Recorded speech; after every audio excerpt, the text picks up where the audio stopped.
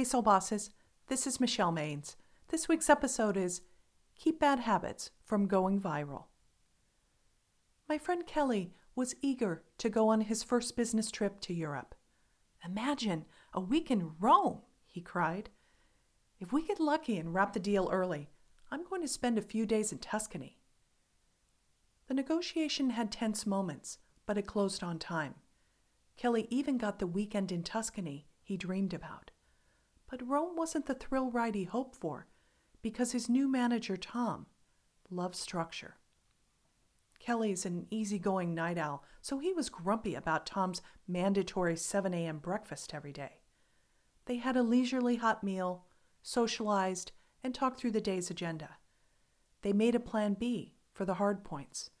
Then the team walked in together after a van dropped them off in plenty of time for the meeting.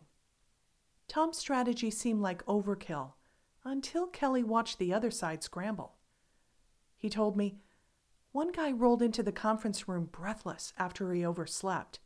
His colleague tried to bluff her way through several key points, and their lawyer asked their assistant to go on a coffee run because he hadn't had time to eat. It was so painful. Kelly will probably never be as structured as Tom, where he maps every minute of the day. But he learned an important lesson. Predictive scheduling, a way to create a framework for your day, is a powerful tool.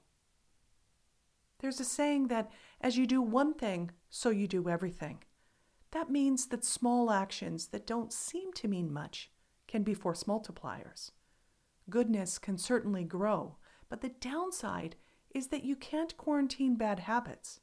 They often show up where and when you least expect them. A writer at Skyward Community tweeted this commentary about how she's used the tactic of good choices to design her day.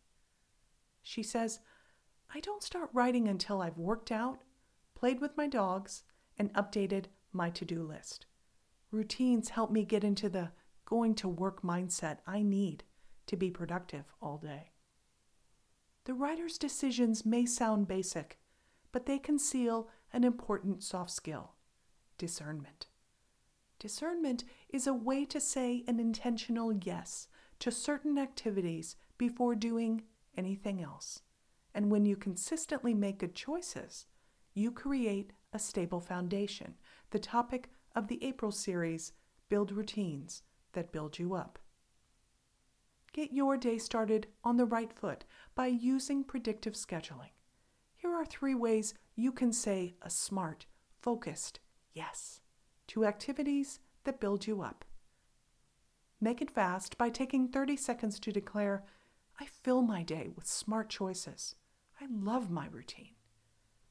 Make it deep by taking 30 minutes to articulate 3 actions you need to get into the productive day mindset.